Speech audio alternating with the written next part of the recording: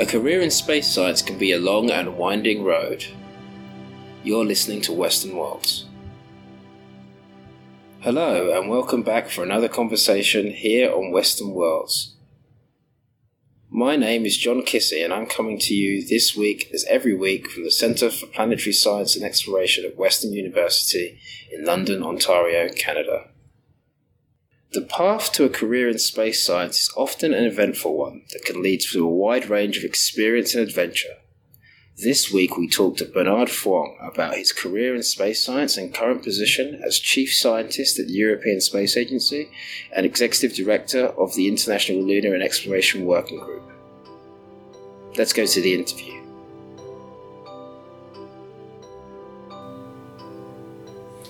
Well, I'm here at the European Space Technology and Research Centre in Noordwijk in the Netherlands. I'm speaking with Bernard Foing. Hello, welcome to ESSEC from the European Space Agency. I'm Bernard Foing. So I am a chief scientist and also an explorer at ESA. Maybe you could give us a little bit of background on yourself. Yeah, so I was born in Europe, France, to be clear, in the south of France.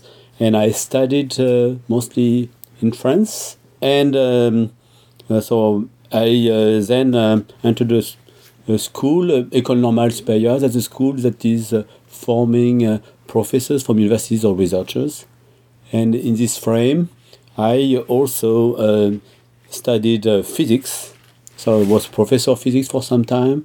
And I studied astrophysics and rocket engineering. Now aerospace engineering.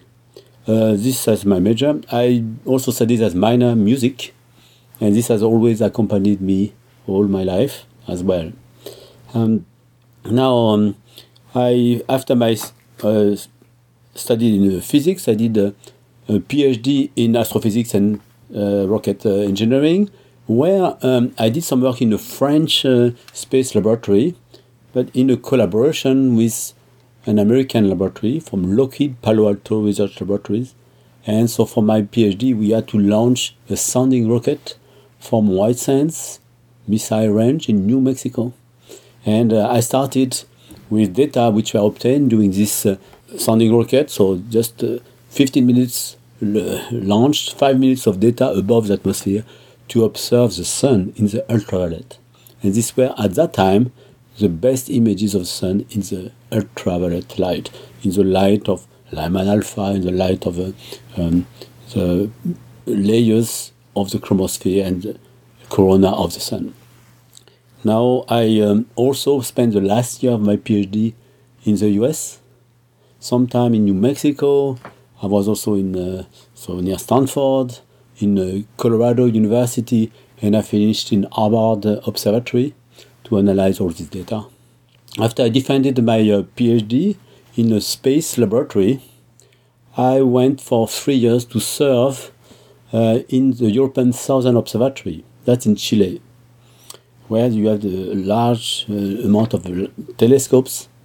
I worked on the sun first for my PhD, but in Chile I moved to the study of stars. Stars looking like the sun, looking at signs of activity, stellar activity, magnetism of stars, flares on stars. And I spent 3 years there, where I had to also serve the community. I was support astronomers for guest visitors coming to the observatory called La Silla at 2,500 meters altitude. So we were telling them how to use photometers, spectrometers, various instruments for their program. And also I did perform my research there. So I moved from the sun to stars. And then I was hired for a permanent position in France. Also I had the position of professor of physics. And I started to develop some project where we studied stellar activity, but also we were preparing instruments for the Solar Heliospheric Observatory.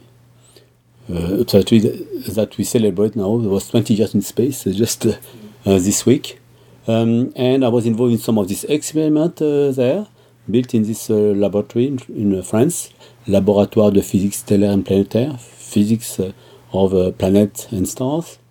And I spent a few years there, And then I was invited to come to ESTEC, and I started to develop some research program here.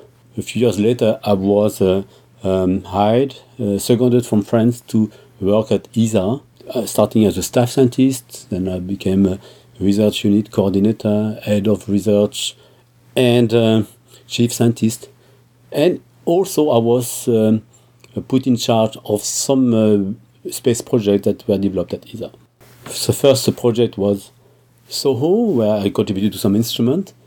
And I had also very strong interest in putting observatories on the moon. I organized a number of workshops, conferences to put observatories on the moon. Then, for some reason, they declared me lunar expert. And, then I was put in charge of a study of a lunar orbiter, which was called the Moon Observing Laboratory, MORO.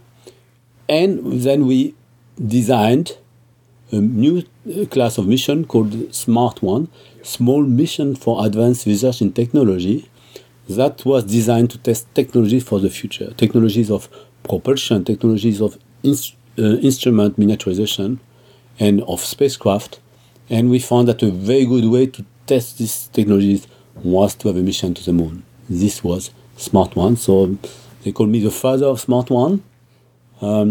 Which means that the one that did most of the work was a mother. This was the project engineer manager. That's a very good colleague, Giuseppe Racca. And we had a very dedicated team that in 2.5 years developed this SMART 1 probe to the moon. So a small spacecraft of 380 kilos using only solar power to produce ion and using the ion engine to go to the moon, with a fuel efficiency 5 times better than chemical propulsion. With a travel time, so we launched in 2003, it took only 60 liters of fuel to go from Earth's orbit to the moon. So we broke a Guinness Book of Record, first one. And then the second one, it took us 18 months to go there. We get the record of the longest travel to the moon.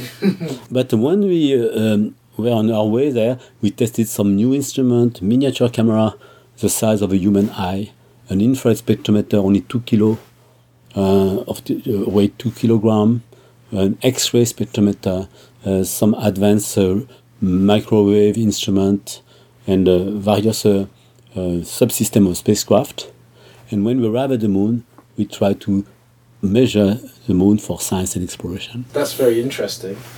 The SMART 1 mission was technology testing mission. So you seem to have a lot of components on that spacecraft that were at the beginning stages of their usefulness. So you went over them. There was the ion engine, the various instruments. The technology we wanted to demonstrate so that they could be used in future missions. Yeah, but also we wanted to demonstrate on a case where we could provide meaningful results for scientists. And so we had also embarked some instruments measuring the optical, the infrared, the X-ray, the composition of the surface of the moon. And we had also new methodologies. We have a new technologies, for instance, of communication on board the spacecraft or communication with the Earth, but also new methods of working. Because, of course, small means that we had to develop a mission in a very short time scale, and also with controlled budget. So the total budget of the mission was 100 million euro. So, and we had to build that on. Quite a complex mission, but still within this budget. Can you tell me what the difference is compared to, say, working on a mission where the technology is known? Yeah, it was very challenging, because we wanted to use quite new technologies so that this would be validated for the future.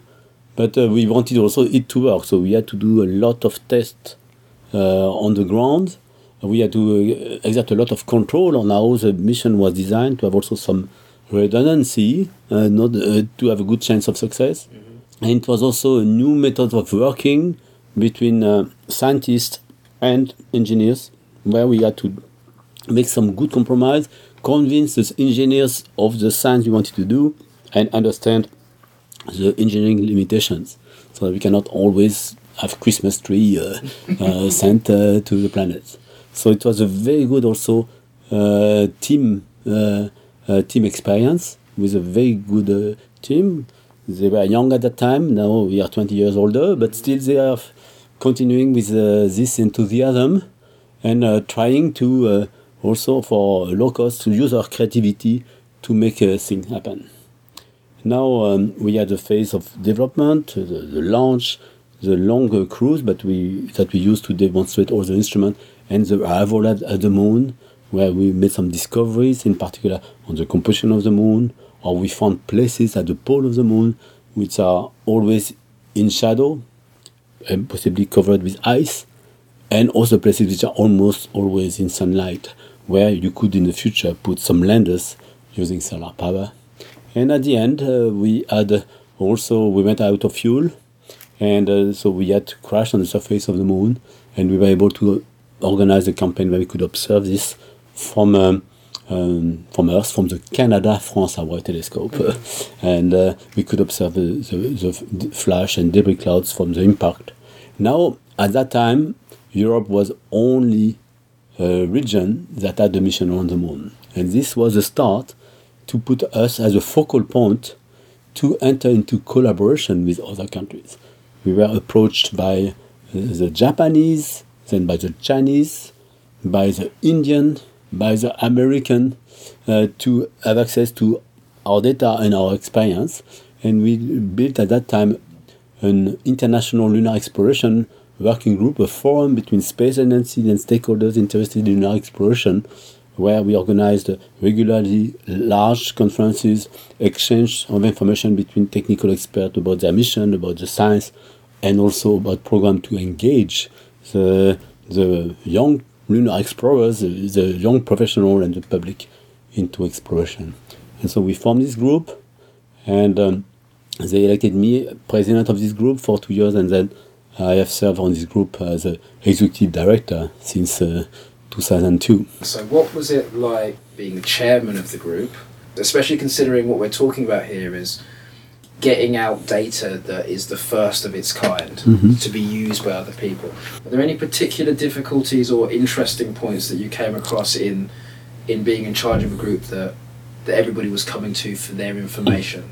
Yeah, I mean, the challenge from Smart One was a very complex mission technically. We were very ambitious about some goals, and we had very limited money. And so always we had to find ways to work harder than you would need in order to achieve some of the objectives. It's an international setup. For instance, on the mission itself, the spacecraft, all countries from Europe were involved. In the instrument, we had like 7 countries strongly involved.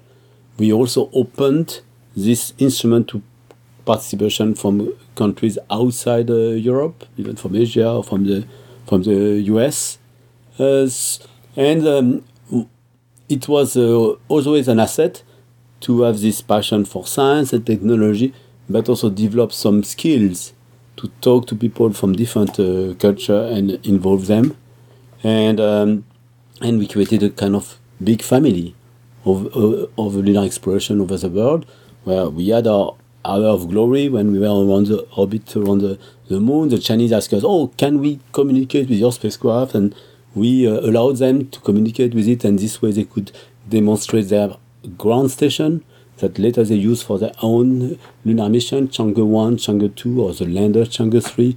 We did the same with other countries, Japan. With India, we improved 3 of instruments that we had on board Smart 1, and we put them on a mission developed by India called Chandrayaan 1. I see. So that's an instance where you've taken actual engineering, like hardware, and you've improved on it and then contributed. Yeah, we contributed to the general worldwide quest. Now, my role on this was the science director of this mission. So I had also to bring with me the science and exploration use. And so I had to defend always to have enough resources that we could perform some of the minimum science, at least to start, to get some of the first result, to be able to operate also the instrument, and to also to plan the timeline of instrument operation to perform some of the goals. So we had overarching scientific goals, measurement defined, and we tried also to develop a matrix of results that we could obtain. We had to work also on putting the data in a format that could be accessible to the community using the Planetary Science Archive or DPS system. And also it was a very interesting test bench to develop at ESA an expertise to operate planetary mission. As we just started around that time, also we had the Mars Express mission where I have been involved as co-investigator of the high-resolution stereo camera, which from the point of view of science was much more powerful than the small instrument we had on board Smart 1. Smart 1 we had 6 instruments for a total mass of 20 kilograms. So very miniaturized, so quite limited in performance, but just we are lucky to be the first of their kind in an orbit. But for instance, on Mars Express, we had a very advanced scientific mature instrument like a stereo camera, or we had an infrared spectrometer. And actually, I would say that most of my scientific result I've obtained on Mars research. But the lunar research has used missions starting from Smart 1, but also some of these international mission, and now the US mission, in the future the commercial mission. So we have had a contribution from many spacecraft in moon science and exploration.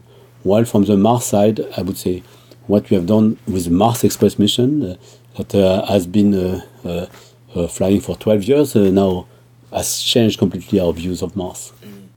Thank you very much for taking the time to speak to me today. Thank you very much. No, in any case, we are very happy to have you, and we are also looking forward to the next generation of scientists, engineers, explorers, innovators, artists, lawyers, managers that can support us in space. We have a number of training programs at ESA. We had the Young Graduate Training Program where you have been here. I've met you before, but postdoc program, and also in various institutes in the member state of ESA, and that include Canada.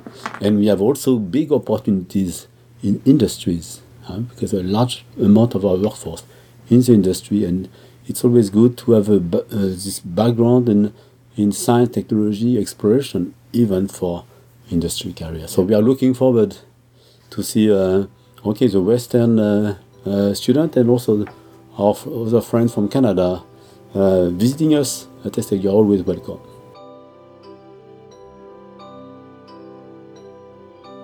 You're listening to Western Worlds. Let's go to the discussion.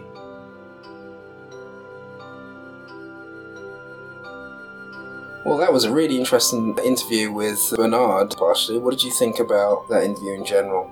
Oh, I loved it. I loved the kinds of research that he did. He put his foot in like almost everything I can think of. You know, from stars to moon to sun and everything you can think of. I would, love to have the career path that he did. Because, you get to study more than one thing and everything is interesting space. Yeah. And, you want to, kind of get a slice of everything. So I had fun listening to his interview and, to, just listen to all these different places that he went and all these different things that he was able to do. And I love how he was just put into things to do. He went from, studying sun to being oh, I was just given moon to study, so now I guess I'm a moon expert, right? Exactly.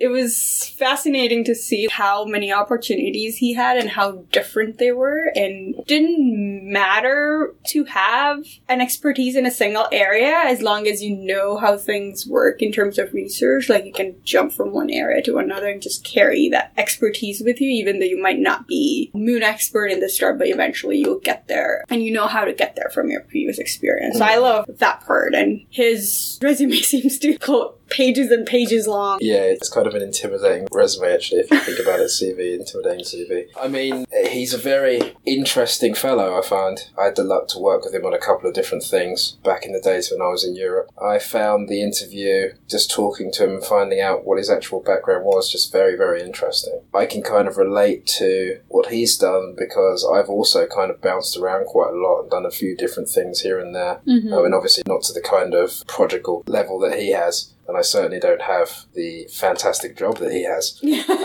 Although my job is fantastic. But certainly he's a very interesting guy. And also, there's something about him that I think is very important to point out, which is that he's got a very, you can tell from talking to him, is his nature. He's clearly very positive. He's very inquisitive. He's very curious. He's interested in the way things work. And he's interested, what I found talking to him, he was interested in talking about the things that he was doing. He's a very good communicator. Yeah. And very willing to discuss the things that he's done in the past and how that's led to where he is now and where his driving force is going now. And it's not so much, I found from talking to him, that he's kind of very directed. Like, he's decided now to go in this direction. And so that's also really interesting. He's got a real personal drive and a love for this area, and that really came through in talking to him. Yeah, I love, he was talking about collaborations and stuff and how he had to work with other places and how they came to, ask for expertise and things to help out each other, which I love because in space, there's so many things that individuals have, or in terms of agencies, have this expertise that you basically share and collaborate with other people. It's more about collaboration than anything. So there's no one agency or company that can do everything. Pull strings from everywhere, I guess that's what I'm trying to say. Exactly, yeah.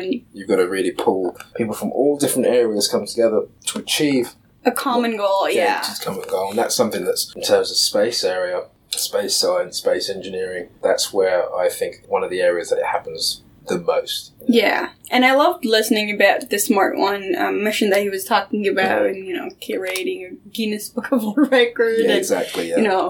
I'm pretty sure they weren't, intending to do it. It wasn't their first thing on their priority. Yeah, exactly. It wasn't their first priority or anything, but it's kind of neat to have expertise in a mission that lasted that long or unique in a way. And the ramifications of it, of course, because it led to data from that mission, led to the development of systems from many other missions. Yeah. And led to, there were several missions where ideas that were based on that core idea kind of span off and became other things. So even though at the time it was a small mission, it did a lot of things that were, ahead of its time, breakthrough things, and that's something that's really worth noting. Yeah. I mean, I think that's also something that Bernard likes to do. He likes to do new things. Yeah, he's a pioneer, right? And that's why he was able to, step into so many different directions because he has the drive to do it. Mm-hmm. And, as I said before, you don't need to be an expert as long as you ask questions and you carry that same experience with you. It brings you into a new area, but then you know how to go around with it. Which is what I love about space science and technology is that you collaborate. You're not the expert of everything, and you collaborate with other people. You come up with things, and you have people with different skills and different backgrounds that come together to make one mission possible. I like that. That's our show for this week. Western Worlds is a production of the Centre for Planetary Science and Exploration. This episode was produced by John Kissy and Parshti Patel and featured an interview by co-host John Kissy. Our roundtable discussion featured co-host John Kissy, and our editors were John Kissy and Parshti Patel, and I'm John Kissy. Our theme music is Helio Sheath by Sean Kim.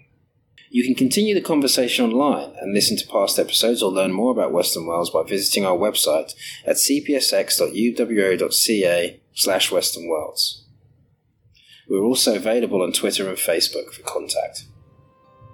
On behalf of everybody here at Western Worlds, I'd like to thank you for joining us tonight. I hope you can join us again next time, right here on Western Worlds.